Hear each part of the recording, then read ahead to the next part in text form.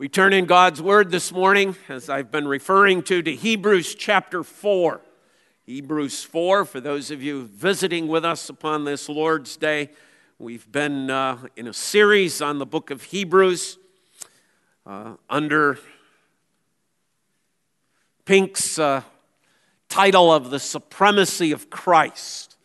And so this morning we look at the supremacy of Christ and the fact that He provides the greater rest. The supremacy of Christ, the greater rest.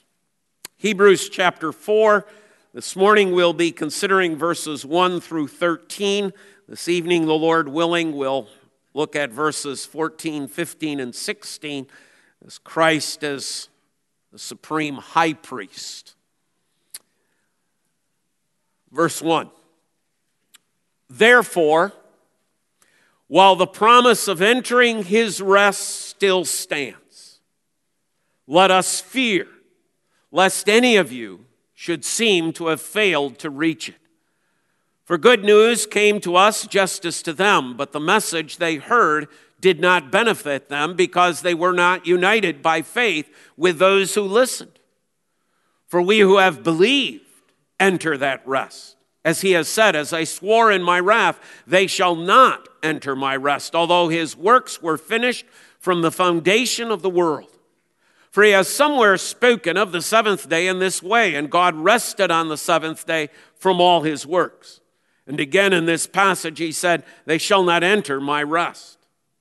Since therefore it remains for some to enter it, and those who formerly received the good news failed to enter because of disobedience, again He appoints a certain day, today, saying through David so long afterward in the words already quoted, today, if you hear His voice, do not harden your hearts. For if Joshua had given them rest, God would not have spoken of another day later on.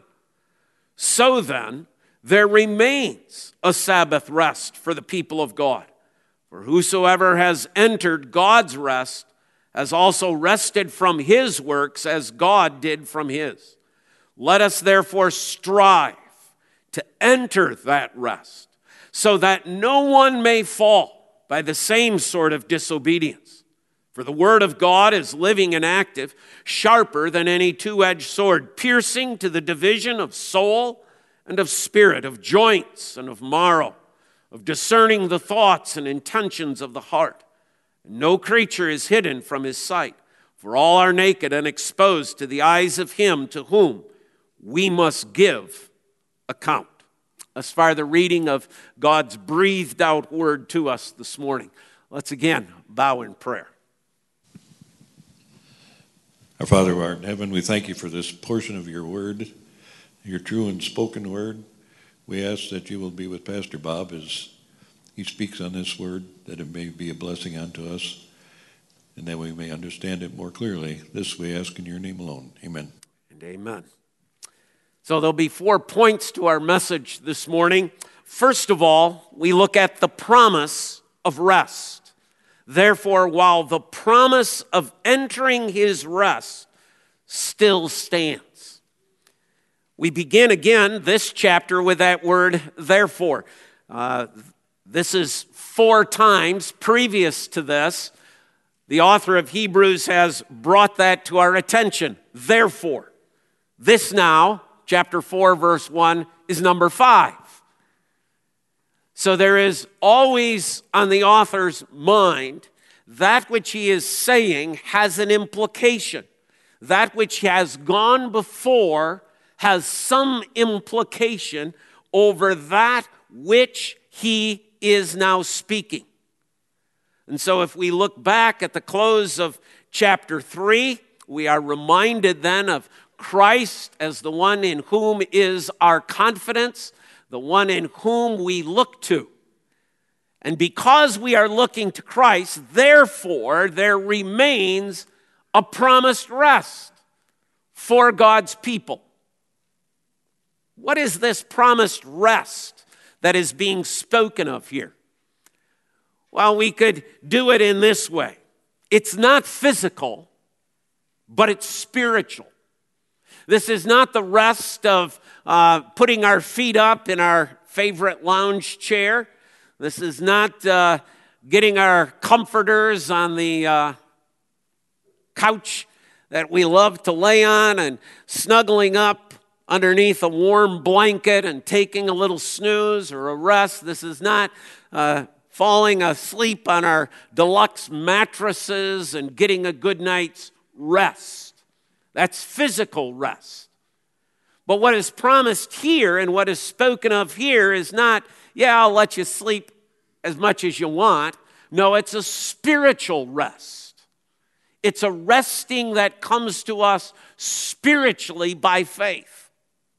Calvin describes it this way. It's being in the presence of God. True rest is being in God's presence. Coram Deo. The highest happiness of man is to be united with his God. That's the rest. While the promise of entering his rest, his presence, this is the greatest blessing, the greatest joy that we as God's people can have. It's not a physical rest in the sense that we think of it here. It's that resting always in the presence of God for all of eternity. Because you see, it's not temporary. It's not temporary. It's an eternal rest. An eternal rest that begins at the moment that you and I are born again. At that moment, we are ushered in through Christ's righteousness into the very presence of God. A presence that is secure. A presence that cannot be taken away. An inheritance that is ours forever, guarded and kept by our Lord Jesus Christ. Here we begin to experience a part of that. There is a Sabbath rest. There is this promised rest that you and I, this spiritual rest of being in the presence of God, it's not temporary. It's not just for a few moments. It's not every once in a while. But as believers, it is eternal. It's that which begins and never ends. It is also not withdrawn, but continuing. You see, remember who he's writing to. He's writing to Hebrews. He's writing to Jewish believers who are always wondering, whatever happened to the promises of God? Right? There's always the question about the promises of God. Israel and Judah's history is an up and down, and up and down, and an up and a down. And as a nation, they're certainly in a down as this is being written. They're under Roman rule. Their nation has been divided into all sorts of segments. The power of Rome is crushing them. And the question would be, if you're reading through the Old Testament, where is this rest? Where is this rest? Has God backed away from his promise? Is the promise that God has made to us that we shall enter his rest been withdrawn? Notice the author of Hebrews. Therefore, while the promise of entering his rest still stands. See, it hasn't been withdrawn. It's been misunderstood, but it hasn't been withdrawn. God's promise of rest, he is saying, is always there. There is always that invitation. There is also always that offer of the gospel. There is always God coming and announcing as he did through Isaiah in that passage. Repent. Repent. Turn from your wicked ways. Come and enjoy my goodness. The author of Hebrews is saying not only to these recipients of this letter, but saying to you and I as well. God's offer of rest is still being made. While you and I have breath, the offer to enter into that rest, his presence, still stands. It's not withdrawn. Today is the day of salvation. Today is the day to come to know the fullness and the beauty and the wonder of being in the presence of God. Man's highest joy. The greatest blessing that we can ever experience in life is to be in God's presence, face to face with Christ my Savior. There is no greater blessing. There is no higher joy. And God extends that. That offer still stands. And it will stand until the day that Christ comes. The promise of rest. Secondly, the examples of rest. Now here's where it got misunderstood, particularly the second one. The first example that the author provides is the example of the Sabbath day. What the author is saying is that the Sabbath day, the Lord's day, the day of rest, was not an end in itself. It wasn't to be, okay, that's it. The reason I give you the Sabbath is for the Sabbath's sake. No, it's only but an example of something greater. Now, let's go to a little exercise. Keep your finger here at Hebrews chapter 4. Go with me to Genesis chapter 1. Once in a while, little things pop out at you, right? And you come to learn and to see different things that you probably knew. It's probably there in the back of your head, but maybe you never made the connection as to why it's there or not there. So we're back in Genesis chapter 1. I'm going to take you through the end of each day. Verse 5. Day 1 ends with, God called the light day, and the darkness he called night, and there was evening, and there was morning the first day. Go down to verse 8. And God called the expanse heaven, and there was evening, and there was morning the second day. Go down to verse 13. Third day. And there was evening and there was morning the third day. Go down to verse 19. And there was evening and there was morning the fourth day. Go down to verse 23. And there was evening and there was morning the fifth day. Go down to verse 31. And God saw everything that he had made, and behold, it was very good. And there was evening, and there was morning the sixth day. Now listen to what happens in chapter 2. Thus the heavens and earth were finished, and all the host of them. And on the seventh day, God finished his work that he had done, and he rested on the seventh day from all his work that he had done. So God blessed the seventh day, made it holy, because on it God rested from all his work that he had done in creation. These are the generations. What's missing? What isn't there? What happens when you get to the seventh day that has been a pattern for day 1, 2, 3, 4, 5, 6? What's not there? There is no morning and there is no evening. Now, let's step back. Wasn't there a morning on the seventh day? Sure there was. Was there an evening on the seventh day? Yes. Well, then why isn't it recorded? It's recorded for all the other 6. Because the Sabbath is an emblem of eternal rest. It is a sign. There is no beginning and no end to the Sabbath rest. There is no beginning and there is no end to being in the presence of God.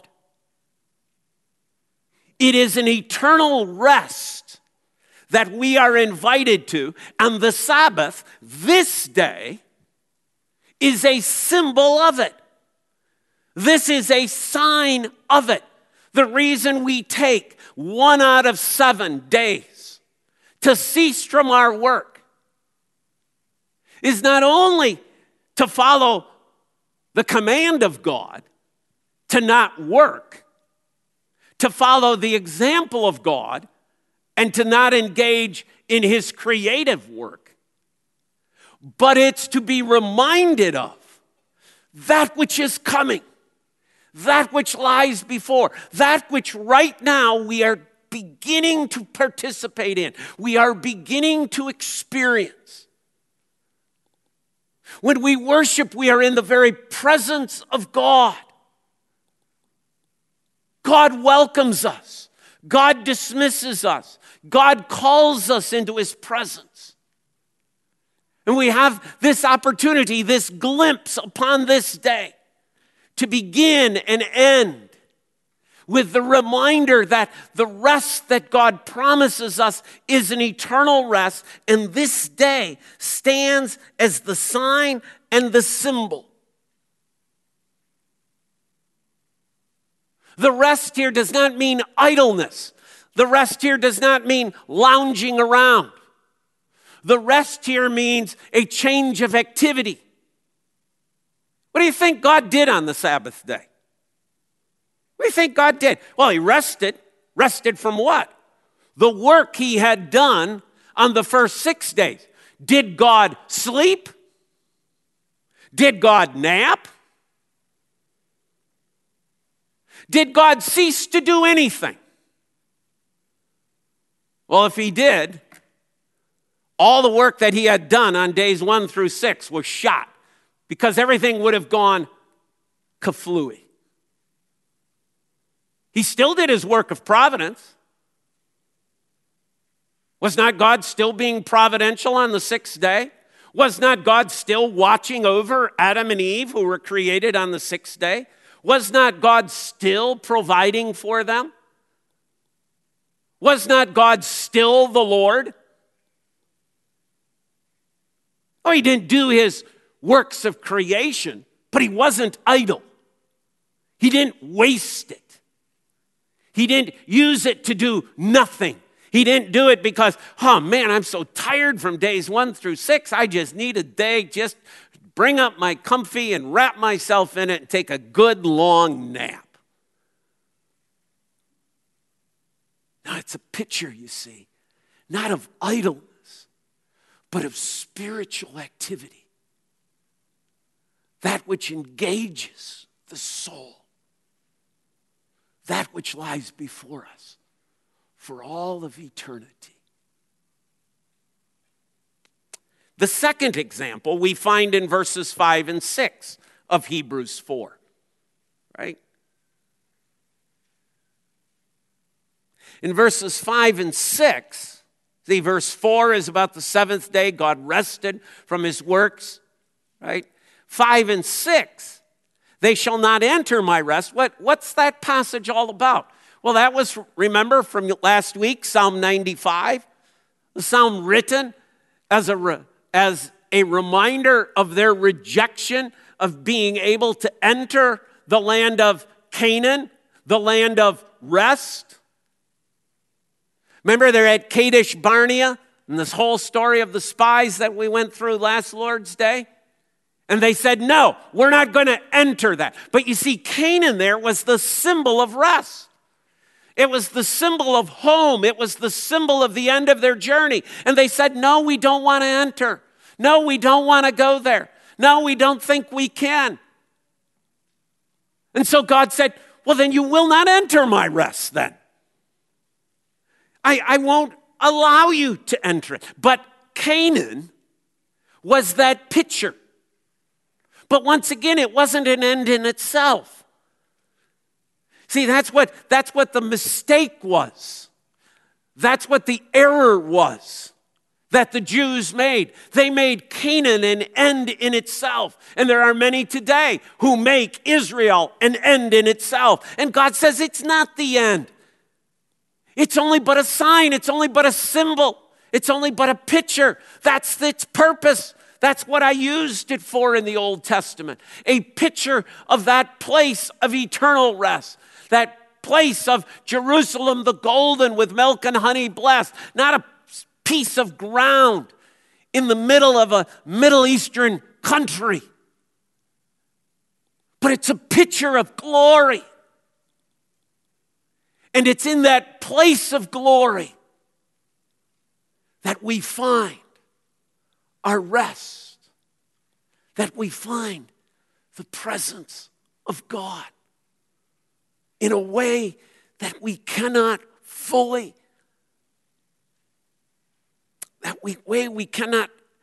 appreciate, a way that we cannot fully comprehend, a way that we are limited here because of sin. But there. See, just like those spies came back with reports about this land of rest, so too we. We have reports, do we not, about that place, the presence of God. And Canaan serves as but an example of that rest. Thirdly, the author's point that he is pressing here is that even though that land of rest was there, they failed to enter it. It was there before the Jewish people. It was there before those who came out of Egypt. It was there before those who had gone through the Exodus. It was there before those who had stood before Mount Sinai. It was there before the testimony of God's provisions and miracles along that journey. It was there. It was there. Canaan was right there, just a few miles more. But they failed to enter. What does the author tell us is the reason? Listen to verse 6. Since therefore it remains for some to enter it, and those who formerly received the good news failed to enter because of disobedience. They received the good news. Interesting, isn't it? Right? The Jews of the Old Testament received the gospel. They had the news. But they failed to enter because of their disobedience, because of their lack of faith, because of no faith. They rejected God's promise. They rejected God's word. They rejected God's truth. They said, no, we don't want to go there. Obstacles are too big. Too many problems. Let's go back to Egypt again. Let's go back into bondage. Let's go back into slavery. We don't want to enter the rest of God. We don't want to enter, you see, the presence of God. See, we have to understand this in the larger picture. Canaan is the representation of the presence of God, the land of rest. And they're saying, we don't want to enter it. That's what's going on in Isaiah chapter 58 in regards to the Sabbath. They don't want to keep the Sabbath day. But what is the Sabbath day? It's the picture of rest. What do you mean? It's the picture of being in God's presence. Well, I don't really want to do that. I'd rather do my own stuff. I'd rather be involved in my own activities. I'd rather run my business. I don't want to take time to think about being in the presence of God. See, God uses the Sabbath as a litmus test. He uses this day as a test. How desirous are you to being in my presence? That's what Isaiah 58 is about. He's looking at his people. He's saying, you come to worship, you offer your sacrifices, you do all the stuff. But you know, when it comes to the Sabbath, you folks really aren't invested. You're more interested in your own concerns. You're interested more in your own pursuits. You're interested in your own enjoyment. Meaning what? Meaning they're not really interested in being in the presence of God. They're not interested in rest. That's why God deals so severely with that. That's why the commandment on the fourth day is the longest one. Why? Because it is very severe to turn one's back upon the Sabbath. Because when one turns one's back upon the Sabbath, one is turning one's back upon the rest, the very presence of God. It's saying, my joy, my satisfaction, my happiness is not found in God. I find it elsewhere. Which is the very same thing that the people of Israel do at Kadesh Barnea. They turn their back on the Lord. Literally. Canaan's before them. They say, nope, we're going the other way. They failed to enter God's rest. So what happens? What does the passage do? Verse 7. Again, he appoints a certain day, today, saying through David so long ago in the words already quoted, today, if you hear his voice, do not harden your hearts. It's another call that we hear over and over and over again through the book of Hebrews. Repent. Repent. You know, in that scene at Kadesh Barnea that day, you had the 10 spies gave their report. Joshua and Caleb gave theirs. People say, no, we don't want to enter. In the very next chapter, Joshua and Caleb plead with the people. Repent. Do not do this great wickedness. Repent. Turn.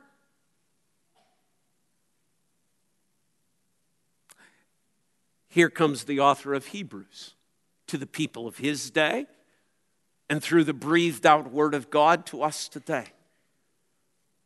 Do you really want to enter God's rest? Is that really your passion? Do you really want to be in the presence of God for all of eternity?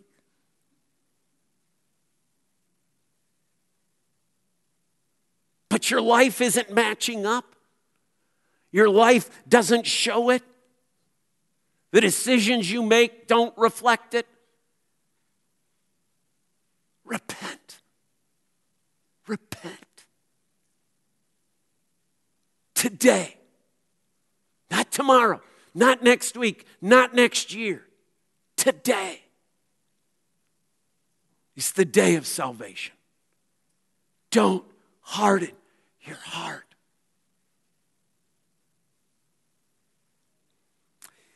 And then, notice what happens in verse 8. For if Joshua had given them rest, God would not have spoken of a day later on. Well, what's going on there? Remember, this is under the heading, the failure to enter that rest. Now remember what they have to do, right? So finally, 40 years later, after wandering in the wilderness, they come back. They cross over Jordan. They enter in. Joshua, the great military commander of the host of the army of the Lord, leads them into battle. Victory after victory after victory. Right? Jericho falls. The 5 kings of the south fall. The 30 one kings of the north fall. And then Joshua, after all of that, says, okay, now each of you go to your inheritance and wipe out the rest of these pagans that are occupying these cities and villages and towns. What did they do? They went to their inheritance, but what didn't they do? Tribe after tribe after tribe after tribe failed to what? Drive out the inhabitants in their lands.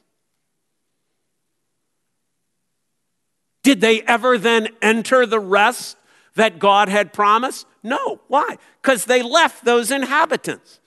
And what did those inhabitants do? They enticed them into what? Into pagan idolatry. Do they really want to enter the presence of God? No, we're just pretty satisfied with living in this spot. But God said, no, clear them all out. And they said, no, we don't want to do that. Do they really want to experience the presence of God? And the answer is no. So verse 8 is saying, even Joshua, even your greatest military commander that you ever had, the greatest general you ever had, didn't provide the true rest that was given to you in God's promise. Why? Because you failed to enter the rest. Because you failed to deal with the sin that is within. You failed to deal with the sin that was in the boundary of Judah, the sin that was in the boundary of Asher, the sin that was in the boundary of Naphtali, and of Benjamin, and of Ephraim, and of Manasseh, and of Gad. So you see, Canaan is not the end in itself. And the people of God, Israel at that time, did not experience the fullness of that rest because they failed to deal with that remaining sin.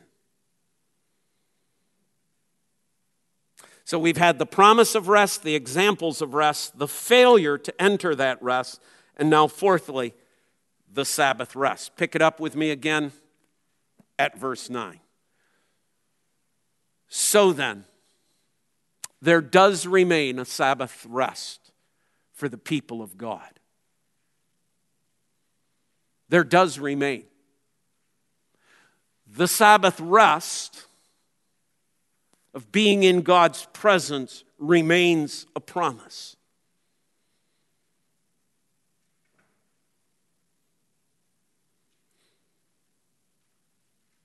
Revelation 14:13. Blessed are those who die in the Lord from this day forward. They rest from their labors, and their works do follow them. They have a rest. There remains then, you see, for the people of God, a rest. Oh, it's not a Sabbath day. It's not the Lord's day. It's not Canaan. It's glory. It's that where we as believers enter upon the moment of our death. There remains then a Sabbath rest for the people of God. It's still there. And as I said a few moments ago, today is but a taste. It's just a taste. Right? Think about that in terms of sitting down to a good meal. Okay, some of you are probably going to do that this Thanksgiving, right? Any of you snitchers? Right? Any of you snitchers? Any of you carve just a little bit of that turkey and just take a little? It's just but a taste of that which is to come. Get some of that nice crispy skin, right? Maybe even dip it in a little gravy and it's, how long before we eat? Right? Today is but a taste. How long? How long before we eat, Lord? How long before that day? that remains. It's still there. It isn't void. COVID can't take it away. Government can't take it away. Elections can't take it away. War can't take it away. Famine can't take it away. Hardship can't take it away. Difficulty can't take it away. Stress, strain can't take it away. The Sabbath rest that remains for you and I. The meal will be served. It's going to come. We might have to wait. Who knows how long we have to wait? When you're a little kid, right? That half hour that mom tells you between that little sample you had seems like what? An eternity. As you get older, seems a little bit less, but it still seems a far ways off. But it's coming. There remains then a Sabbath rest for God's people. But you and I need to strive to enter that rest. What does that mean? It means you and I have some work to do. It means you and I have some inner work to do. You and I have some inner cleansing to do. We have to deal with our sin. We have to deal with mortifying that sin. We need to drive out of our lives as much sin. Now, we know this is all the work of God, right? Okay, but let's go back to the example. Judah, you've now inherited your plot of land. I gave it to you. I did all these miracles. I brought you through the Exodus. Now get to work and remove the rest. Don't just sit there. Sitting there means you really don't want to enter my presence. It's not conditional on what we do, but it's an attitude. Right? That's what's going on in Isaiah 58.